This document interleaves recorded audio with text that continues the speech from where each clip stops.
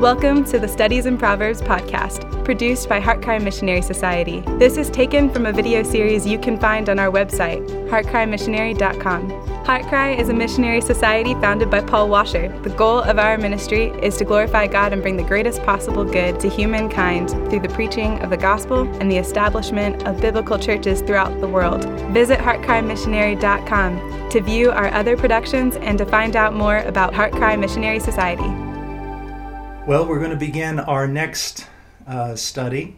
This is study number 2, and we're in Proverbs chapter 1 through 7.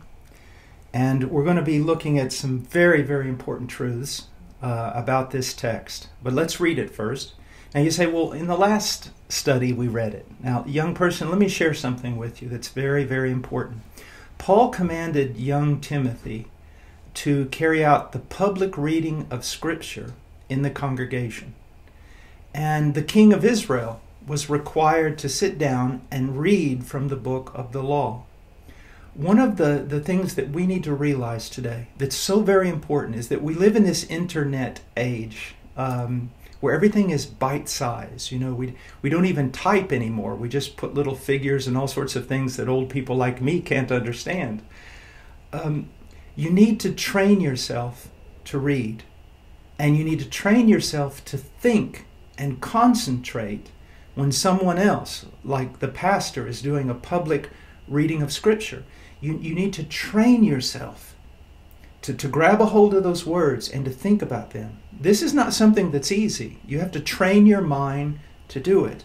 But if you will do it, it will be the greatest blessing to you. So let's read Proverbs chapter 1, verse 1. The Proverbs of Solomon, the son of David, king of Israel, to know wisdom and instruction, to discern the sayings of understanding, to receive instruction in wise behavior, righteousness, justice, and equity, to give prudence to the naive, to the youth knowledge and discretion. A wise man will hear and increase in learning, and a man of understanding will acquire wise counsel. To understand a proverb and a figure, the words of the wise and their riddles. The fear of the Lord is the beginning of knowledge. Fools despise wisdom and instruction. Let's go to the Lord in prayer. Father, thank you for your word. And I pray, dear God, that you would help us to understand it. And oh, dear God, that the young people who are listening to these lessons will see Christ, will cherish Christ, and seek to live in wisdom for the honor and glory of Christ. Please help them, Lord. Convert their hearts. Change their minds from a direction that thinks only of this world to a mind that thinks much on God and thinks much on the glory that comes from Him. Father, please help us. In Jesus' name, amen. Now notice, well, we only got through 2 words, didn't we, in the last study? We got through the Proverbs. Well, let's look at of Solomon, the son of David, king of Israel. Now, notice the 2 figures here. Very important people in the history of Israel and in what we call redemptive history. Now, when I say redemptive history, what am I talking about? I'm talking about throughout human history, we have this amazing work of God. And you can see it from all the way from the beginning of Genesis all the way through till today. You see, some people, some theologians are men who study theology, and there are women theologians too. As a matter of fact, everyone's a theologian. Just some of them are not very good at it because they don't spend enough time in the Scriptures. But theologians will often refer to that as a scarlet thread. You see all these things of human history, wars and civilizations and inventions and so many things going on. But all throughout it, there's running this scarlet thread of God's work of salvation. He's saving people. He's building His church. Well, these 2 characters here, Solomon and David, are very, very important. Now, what were they known for? Well, first of all, let's look at David. Now, I want you to turn in your Bible. I want you to open your Bible. Again, it's so important that you be like the Bereans that Paul talked about. Young people, you need to be noble. And to be noble, you need to have your Bibles open. And you need to examine the things that are being taught to you, not just while they're being taught, but also afterwards. Also, talk to your parents, talk to your pastor. Now, I want you to look at 1 Samuel 13, verse 14. And it says, but Samuel is talking about King Saul. Now, King Saul had been picked to be the first king of Israel, and he did not do a very good job. He did that which was right in his own eyes. And he did so not because he was just uninstructed. It was evidence that he simply did not fear the Lord and did not take serious his commands. So in verse 14, the prophet Samuel says, but now your kingdom shall not endure. The Lord has sought out for himself a man after his own heart, and the Lord has appointed him as ruler over his people, because you have not kept what the Lord commanded you. Now, he describes David here as a man after God's own heart. So that's what David was known for. And if you read the book of Psalms, in spite of all of David's failures, and there were many, just like all of us. Remember, there's only one hero in this story. In spite of all his failures, he never fell into idolatry. He always trusted in the Lord his God. And when he was confronted with his sin, he repented. And sometimes in a most profound way did he repent. So he had a heart for God. He was a man after God's own heart. He wanted to glorify God. He wanted to please God. David really had a heart that had been changed. Okay? Now, what is Solomon known for? David's son. Well, I want us to go to 1 Kings chapter 3. I'll give you time to get there. 1 Kings chapter 3, verse 7. Now, we don't know exactly how, but Solomon was a fairly young man when he became king. And so in 1 Kings chapter 3, verse 7, here he is praying. And he says, now, O Lord my God, you have made your servant king in the place of my father David. Yet I am but a little child. I do not know how to go out and come in. That means I don't know how to act. Your servant is in the midst of your people, which you have chosen, a great people who are too many to be numbered or counted. So give your servant an understanding heart to judge your people, to discern between good and evil. For who is able to judge this great people of yours? Now go to chapter 4 and verse 29. Look what it says. Chapter 4, verse 29.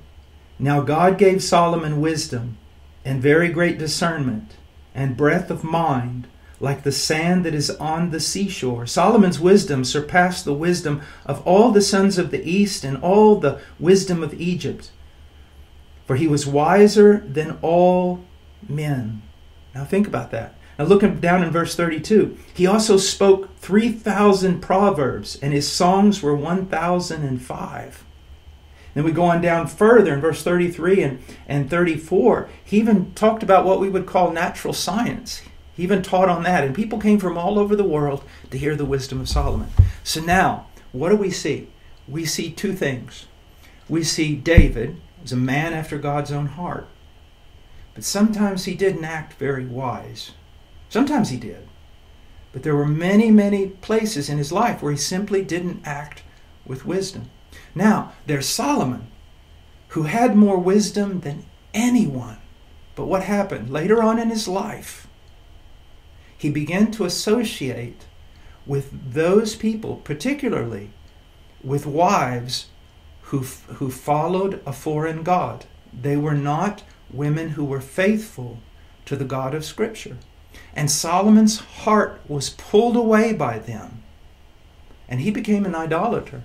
And he suffered greatly for it. And Israel suffered greatly for it. So what I want you to see is this, and it's so important, young people. You need wisdom.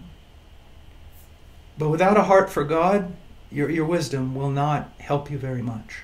And I've seen it. I have seen people identified with Christianity who literally consumed the book of Proverbs. I mean, everything in their life was a principle. Even the way they combed their hair. I mean, everything was some kind of a principle that they supposedly pulled out of Scripture. But you did not see in them a heart after God. You saw that they had something like a heart after principles. And that's no good. That's like if someone you dearly love sent you a letter and you loved the letters more than you loved them. Don't be that way. You need a heart after God.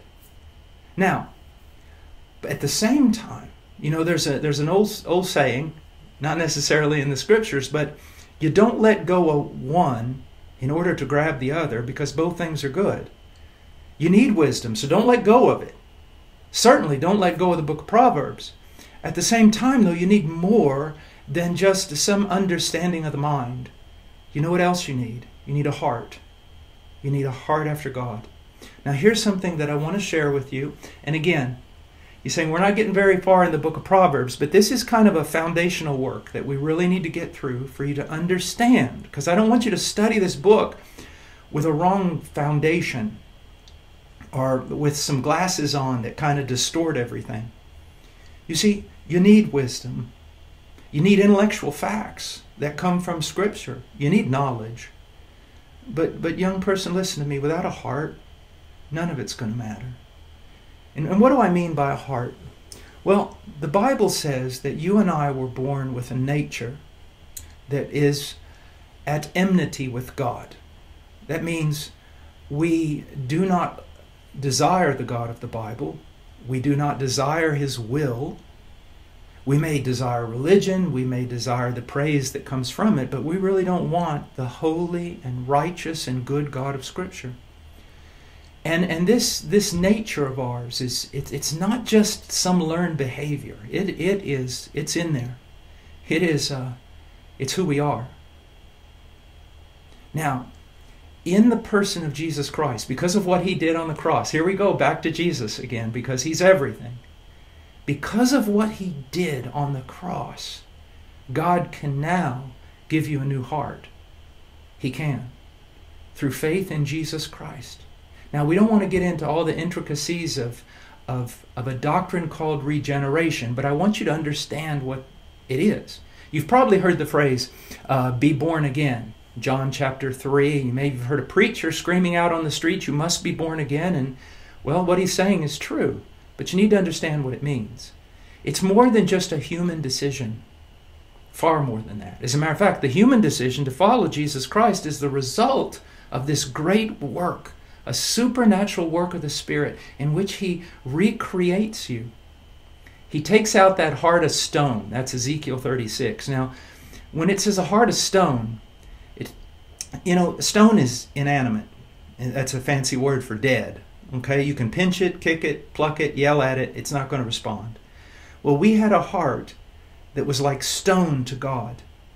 Wouldn't hear Him, wouldn't respond to Him correctly. Okay? Now, it was alive, but it was alive to all the wrong things. It was alive to sin, to self-idolatry, and all sorts of other evils, but dead to God. Now, in Ezekiel chapter 36 and in John chapter 3, we hear this wonderful message that the Spirit of God can come and give us a new heart and change us, not from the outside in, but the inside out. Because that's what's important. All changes on the outside, without changes on the inside, will produce nothing but hypocrisy. And always remember, God can see inside. So if the outside changes, you may impress a lot of people, but you're not going to impress God. So we need God to give us a new heart. If you find in yourself that you're really not interested, your parents drag you to church, you really don't care, you're forced to read your Bible maybe, you're told to, and you do it just to get it done, those are indications that you need a changed heart. Now, I want to tell you something. All of us, even the old Christians like me, sometimes, we don't want to pray, we don't want to read the Bible, and sometimes we're so tired we don't even want to go to church. We have to fight against that. But if you look at our lives, there's a definite change of heart. We know we need the Word of God. We know we need to pray. We know we need the fellowship of a congregation, and we need to listen to godly sermons. We know it. And for the most part, we rejoice in it. But if you're a person who you find no benefit in these things, you just do them because, well, it's required of you, then you need more than just the principles that are found in the book of Proverbs. You need a new heart. You need to go to God and you say, God, let me say this. God knows, so you might as well be honest. Hiding things from God gets you nowhere. Go to God and be honest. God, I see my parents loving you, it seems. I see maybe some of my siblings, that means my other brothers and sisters, and they seem to care about the things of God, but I just feel like dead. To be honest with you, there are other things that entertain me more. Can you recognize how wrong that is? That you're dead and unresponsive to the very one who made you, to the one who loves you and gives you every breath and every beat of your heart? Do you realize how wrong that is? It is, my dear friend, very wrong. Cry out to Him and recognize this. Do you want to be saved? Do you want to be a Christian? Then you can be. There is no person who desires genuinely to be saved that cannot be saved. Trust in the Lord Jesus Christ. You know, John 3:16 is still my favorite verse. It's the first one I memorized, and it's still there. For God so loved the world that He gave His only Son.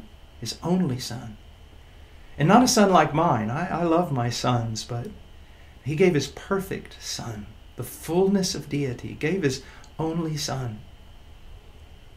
That whoever believes in Him, that the one believing in Him will not perish, but have everlasting life. And remember what I said. Even this old preacher that spent so many years serving the Lord, if I died right now, I would go to heaven for the same reason the thief on the cross went to heaven. No more, no less. Jesus Christ suffered in our place as our substitute. And His suffering and His death was sufficient not only to pay for everything we've done against God, but also His perfect life is granted to us so that we stand before God completely forgiven and righteous through Jesus Christ.